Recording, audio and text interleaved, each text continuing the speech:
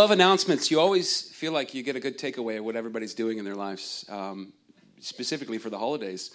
Kaylin is leaving. Michelle's going to Oxford. Who else wants to do announcements to fill us in where you're going? It'll be fun.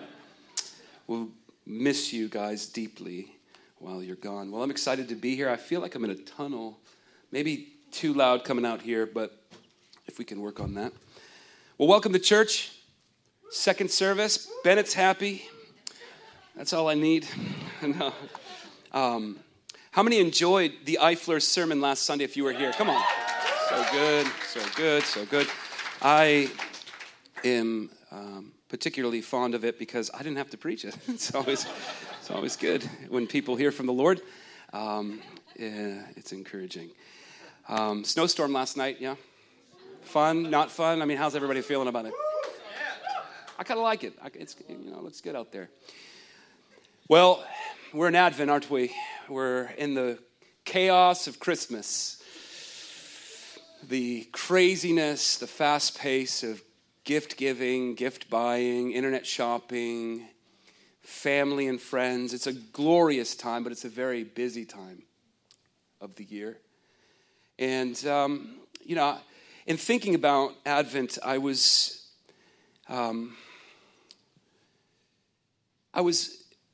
going over in my mind different sermons, different books, and different things that I've read on this particular season. And I couldn't help but notice just the absence of reality that some of our books and stories and even some of our service have with connecting us, services meaning church services, with connecting us to the realness of Jesus' birth. It's kind of like, the story of David and Goliath, where in the children's books, it's all prim and proper. You don't see David lop off Goliath's head. That's just too nasty, right, for children? But in the Bible, you get that vividly, that David was not messing around. It wasn't enough just to hit him between the eyes with a stone. He was going to lop that puppy's head off. It's funny, right? But I feel as though the manger, the story of Christ's birth that we see illustrated in children's books that we celebrate in this season kind of miss. They fail to prepare us for the realness of Jesus' birth. The scene of the biblical Christmas has, in a sense, been hijacked. Its narrative falls short of giving us the true feel and the true meaning of Christmas. Would you agree?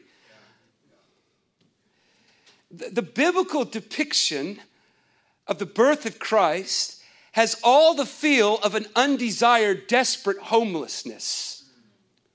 Something you would see under a bridge in a major city rather than under your tree December 25th when you wake up, hopefully, if you've been not naughty and nice.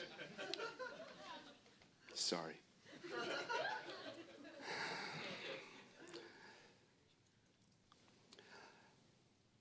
After all, guys, Christ was born in a stable. My uncle owned a farm about 2 years ago, and not 2 years ago, I'm sorry, I'm being far too kind to myself. It was like 20 years ago. And we got the privilege as kids to stop by there and kind of check it out, and he had all the cows, sheep, and pigs, and all those types of things. And the stench was just overwhelming. And the constant busyness of keeping things clean and moving and milking and, forgive me for this, but shoveling manure, and it's just messy. But yet this is what we see in the story of the birth of Christ. We see the Son of God, the King of Kings, born in a stable, placed in a feeding trough. And that just barely touches the realness. We see, like in books, the glow around Mary, right? There's just like this heavenly glow and a glow around baby Jesus. Do you think it was anything like that? Do you think that there was actually a glow? I'm sure Mary was worn and tired and fatigued. Maybe. We'll stop there. But there's no heavenly glow around Mary. There's no heavenly glow around Jesus. Matter of fact, Isaiah, the prophet, prophesied that there was nothing especially beautiful about Jesus at all. Some of you, that's new news. when John preached, it was really new news, and some of you are offended that maybe Jesus wasn't attractive, but it's true that Isaiah said that there was no beauty of Jesus that we would desire him. So he's not even good looking. You know, as a father, I know what that's like for your son to come out like a little like, whoa, what happened? I won't even get into explaining it. But luckily he turned into a handsome young fella. But when he was born, I was like, whoa, Jesus, that's not my child. No, I'm just kidding. But there's nothing in the childhood books and the movies and even the services that suggests the mystery of who this child is in all seriousness. And so that begs the question, why is this important? Why should it matter? Why should we today care about the birth of Christ? I think in short and very simple, that the answer to that question is broad and somewhat complex, but in its just true simplicity and maybe in its childlikeness, we see that the virgin birth implies humanity's need for redemption, doesn't it? I mean, God intervened that day. God did something.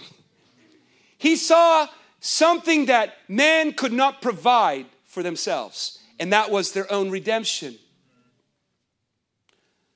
Somebody can give God thanks this morning that he did that. Because, you know, prior to Christ doing that, prior to God doing that and sending his son, we were hopeless. We were alienated. We lived in darkness until God decided to clothe himself in flesh. So the virgin birth implies humanity's need for redemption. That's a bit offensive because there's a lot of arguments that exist in our culture that kind of state that man can redeem himself, that we are, in a sense, gods, and we can, through self-helps, bring the answer to our problems and depravity. But that's not the way God sees it. Humanity couldn't bring about redemption for itself. The human race couldn't produce its own Redeemer due to its sin and guilt. Yes, it's real. You cannot get away from it. Sin and guilt, those words of which we cringe at. Here he goes again. But let me just say this. This should give us great hope that we were sinful and guilty. But God had the final say. The fact that God provided redemption from without via his son is profound. The fact that our Savior came from without and not from within is remarkable. My question to you this morning, is it profound and is it remarkable? Because I think just as our traditions of Advent don't really capture or fail to really give us a sense of the realness of the birth of Christ, I feel like in addition to that, we've come very familiar with a glorious truth, a glorious story. It's called man's redemption. The birth of Christ puts God's initiative of redemption on display. The birth of Christ gives great meaning to a great verse that has lost its meaning in the sense it's lost its connection to our emotions, and it's lost in us the sense of awe over this truth. It's that God so loved the world. He loved the world.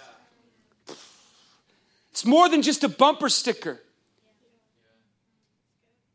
It's remarkable that God decisively chose to send his son to redeem the world for their sins so that none would perish, but all would have everlasting life. Friend, that is a reason to get our butts in church and celebrate Jesus. We'll get there.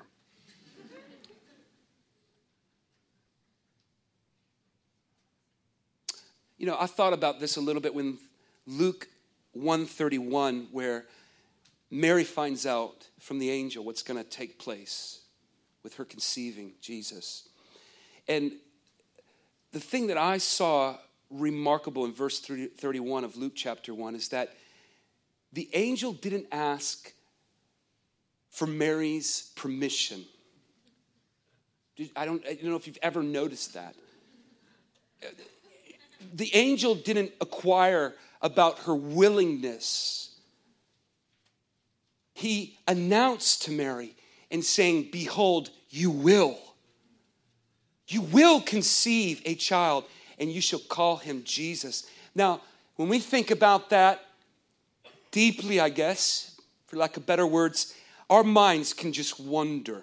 But for me, this points to the decisive act of God to save his people from their sins. You will, Mary, birth a child. You will. I'm going to redeem humanity through this child. That moves my heart. Does it move yours this morning? This is what makes the gospel such good news. Yes, it is good news that Jesus died for our sins and raised himself from the grave. But it is also good news that God decisively acted in Luke 1:31 in sending his son to save us. I love Luke 2, chapter 10 through 11. Fear not. These are the angels talking to the shepherds. Fear not, for behold, I bring to you good news. Good news of great joy. Put a smile on your face, people. Put a smile on your face. Doesn't matter how good I'm preaching, if I'm saying all the right words to stir your minds. This is good news. And this good news creates a great joy. For all people, for unto you is born this day in the city of David a Savior, who is Christ the Lord. This is no ordinary child. This is no ordinary birth. This is the coming of God himself in human flesh. Are you listening this morning? God clothed himself. What God does this? What God takes on the frame of a man to save man? You ask me why I'm yelling. Sorry. Come by it naturally. But my heart leaps and my voice leaps at this good news. I guess it would be nice if there was something else, right? If there's something that we could add on to this good news to make us full of joy. We kind of treat our faith like that, right? You know, yeah, I'll lift my hands, man, if the worship's good. Yeah, I'll open my mouth and pray if others are praying. We wait for all these things to kind of initiate affection for Jesus. When right here is enough for our hearts to burst with emotion for Jesus. We don't need good music. We don't need good preaching. It's good when it happens. We don't need good prayer meetings. We already have a good news. And this good news should create great joy. That's why Sunday should be some of the best times of the week. For some, it is. For others, it's hard to listen to that clock and get out of bed and come and rejoice. But I don't know, this fuels my excitement. You understand, the most important announcement of the most important arrival in the history of the world was made in Luke chapter 2. You understand the gravity? Or are we just that far gone?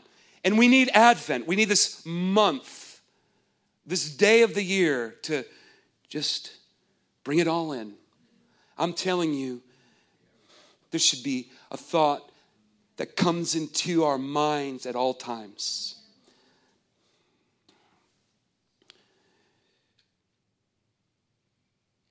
This is God's in-person rescue of his people. His in-person rescue. He's not sending somebody else. He's coming himself. God. You know, I can't help but to think that we treat the story of Christ's birth as just an ordinary, yeah, we've heard it before kind of thing. And the truth is, this story is anything but ordinary. It's extraordinary. And there's a danger. There's a lot at risk when you start handling the things of God just as ordinary, consequential things. These are decisive acts that are meant to stir within us affection for Jesus. This is far too glorious of a truth, of a story for us to contain to only one day of celebration. Even the month of December falls short of capturing the glory of the time God dressed himself in human flesh to save the world. And all the while, we're more impressed with iPhone X. That's the right word for it. I don't know. I'm pretty impressed by it too. And the latest sitcoms and who's posting what and what Insta stories out there. God himself dressed himself in human flesh for one cause, one purpose only, to save his people. The truth is, we were never meant to reduce or to lose sight of this day and try to contain it and fit it all in a month. This is something that should fuel our Christian faith. It should fuel such joy and excitement and expectation. I love what Paul says in Ephesians chapter 2, verse 11 and 12.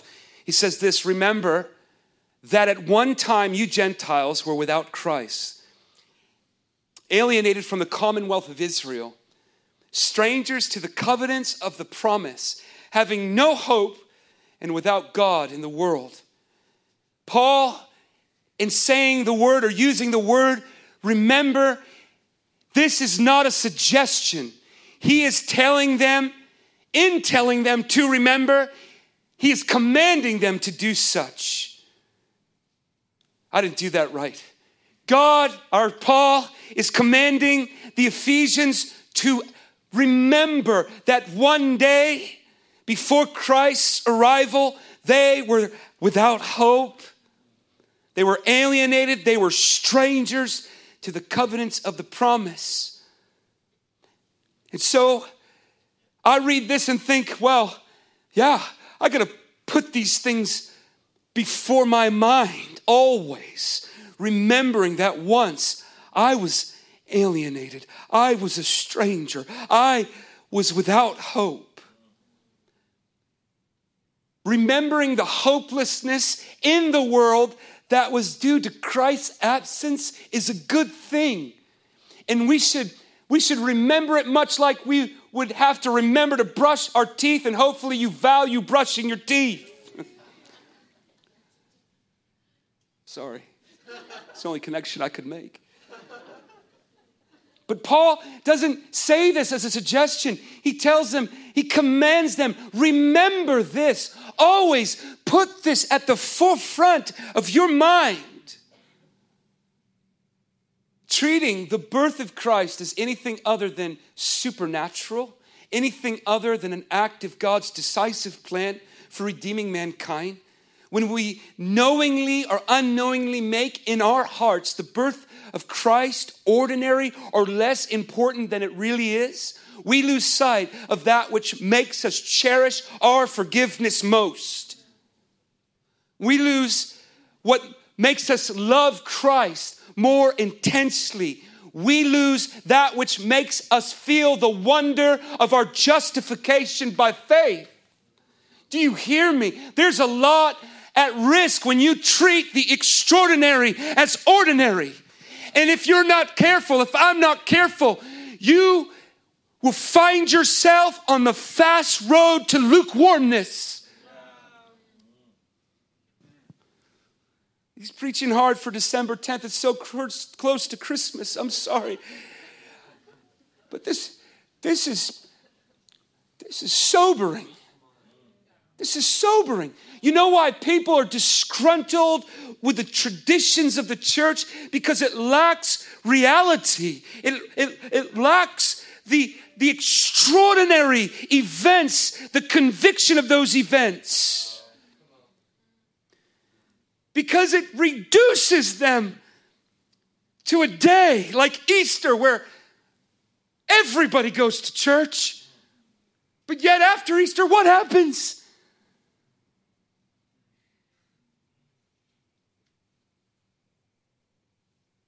We have to remember these things. Much is at risk. Matter of fact, I think treating the extraordinary as ordinary in regards to God, there's dangerous things at stake. Our hearts, they get hardened and they don't feel that emotional connection to God's word. They don't feel that emotional connection to forgiveness, the forgiveness of their sin. They've lost that connection to cherish and love Christ intensely. So what's at risk? Well, let me start by saying our joy is at risk. Our joy is at risk. Remember the scripture verse in Luke 2, I think it's 12 and 10. Fear not, for behold, I bring you good news of great joy. When you lose sight of the good news, you lose your joy. Because that good news that you're losing sight of was meant to fuel Christian joy in your heart so that you don't need good music. You don't need good preaching. You don't need a good week, a good day, a good minute. You just need to be connected that you serve a good God who, at a time in history, stepped on the stage and gave his son as a payment for your debt, your sin debt. So joy is at risk when we make the extraordinary ordinary. The birth of Christ is much like the death of Christ in that it is important and central to Christian joy. It is important and central to Christian joy. You ever wonder why most Christians feel like their lives are on a roller coaster ride where they have moments of joy, moments of depression, moments of sadness, moments of gladness? I believe it's because we lose sight of this. We lose sight of these ancient truths that are meant to fuel joy. That means when there's nothing to pull on, there's nothing to create joy in our hearts, we have these things. That I once was lost. I once was blind, but now I see. Whew. Our joy is at risk when we make the extraordinary ordinary. The birth of Christ is much like the death of Christ in that it is important and central to Christian joy. And that joy should fuel our excitement. And that, I guess this, like Ephesians, Paul said, we were without hope. We aren't without hope today. You aren't without hope. You're not alienated. You've been engrafted in to the promises and the covenants of God. You're not dead, no. You're alive in Christ. Look at Romans chapter 5, verse 11. I think Romans chapter 5 really captures the heart and tone of my sermon today, and I'd encourage you to read it, but I love 11 and kind of the middle part of the chapter. Paul, in talking about being reconciled to God because of the obedience of Christ and his death and resurrection, he concludes with saying, we also should rejoice in God through our Lord Jesus Christ, through whom we have now received reconciliation. So now I look at this in connecting the now received reconciliation to the rejoicing in this passage as a means of expression or something that should well up in my heart. that because I've received the reconciliation through or in Christ, my job is to rejoice in the Lord. You know, sadly, we may never come to realize the full scope of what we've been spared from on this side of our lives, on this side of eternity. We may never know the full measure of what God paid for and what God provided for us in his son Jesus. But you know, I think Peter gives us a little, or he helps us get close, at least a little bit, to what that side of eternity looks like when we get before the judgment seat of Christ. Now, in 1 Peter 4:17 and 18, he says this, "For it is time for judgment to begin at the household of God. And if it begins with us, what will be the outcome for those who do not obey the gospel of God? And if the righteous is scarcely being saved, what will become of the ungodly and the sinner?" Now, hold up, all right? I know that's a lot of heaviness and judgment and, oh, it's big. It's like epic. But let's just focus on, and if the righteous are scarcely saved. What does that mean? What does that mean? Because I remember posting this about a couple years ago on my Facebook page, just a verse, and wow, what a hornet's nest it stirred up on social media. I mean, it was just a verse. I didn't even give any commentary. I didn't say anything about it. I just posted it. I just put it out there. It was like, let's think about this. But you know, we got to think about this. The righteous are scarcely saved. That's heavy. That is heavy. What does it mean? Now, I did some research. I did some looking and some investigating on what Peter means. Essentially, if I could just sum it up for you, what he means is when we get before Christ, when we stand before him, and we give account, we stand before the judgment seat of Christ, and whatever happens, whatever takes place, in that moment when we stand before him, somehow we will be astonished. We will be amazed that we made it into heaven.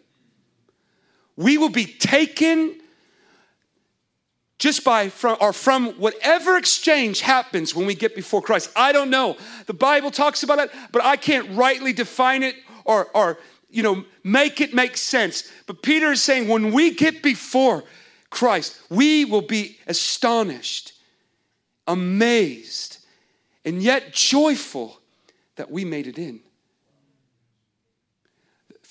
Whatever happens, I don't know if God just shows us the full length of our days, the choices we made to cherish God or to not cherish God. I don't know what happens, but whatever takes place is enough to fill our hearts with amazement that we got in before God into heaven. So I like to think that at that moment, I'll probably be very joyful and amazed, but mainly joyful because I'm amazed I made it in.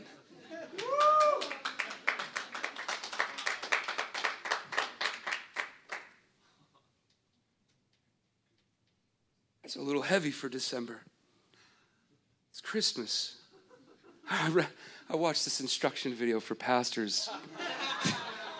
What to do and say on Christmas. We'll stop there.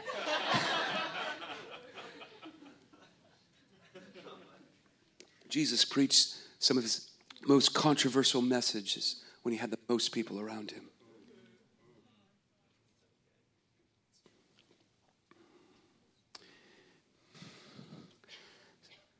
So we will be amazed when we get before God. My hope is somehow, some way, that amazement fills my heart now.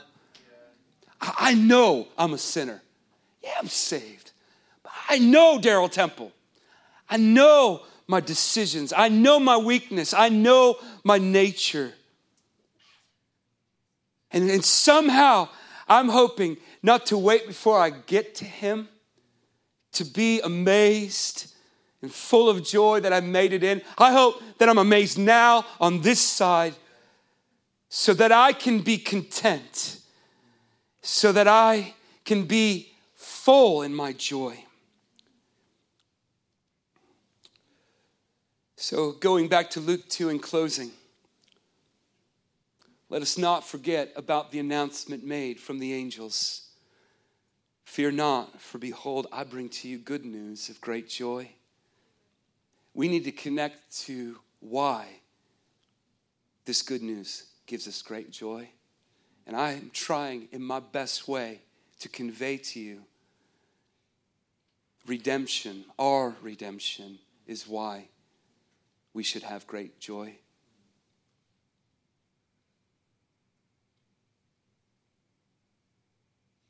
Two things to take away in Luke chapter 2, 10 and 11. That this is our salvation. It has arrived. And what it means for us is great joy for all people.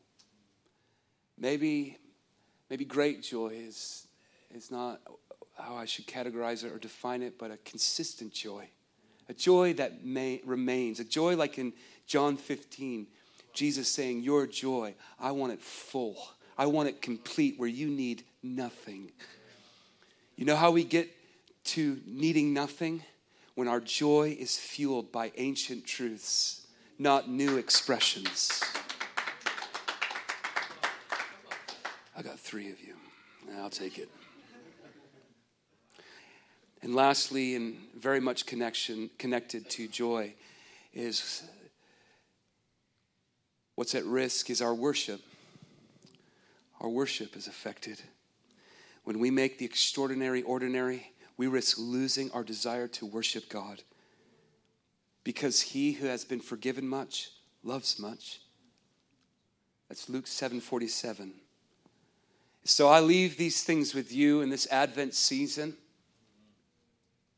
And my hope is that we as a church, we as a people would cleave in a sense to the command of Paul in Ephesians where he says, remember these things. Remember these things. Don't turn them into days. Don't turn them into months. Use them in the every days, the every months, the every weeks, the every minute, the every moment that your heart is in despair. Father, I thank you. Lord, I did my best. And Lord, we trust you to do the rest. It's not by my might. It's not by my presentation, my words. God knows it's not by my words. But it's by your Spirit. It's by your power. Lord, I ask, God, that when we leave this place, these truths would haunt us. They would cling to us in our minds, that we would always go to them when we need our joy. In Jesus' name, amen.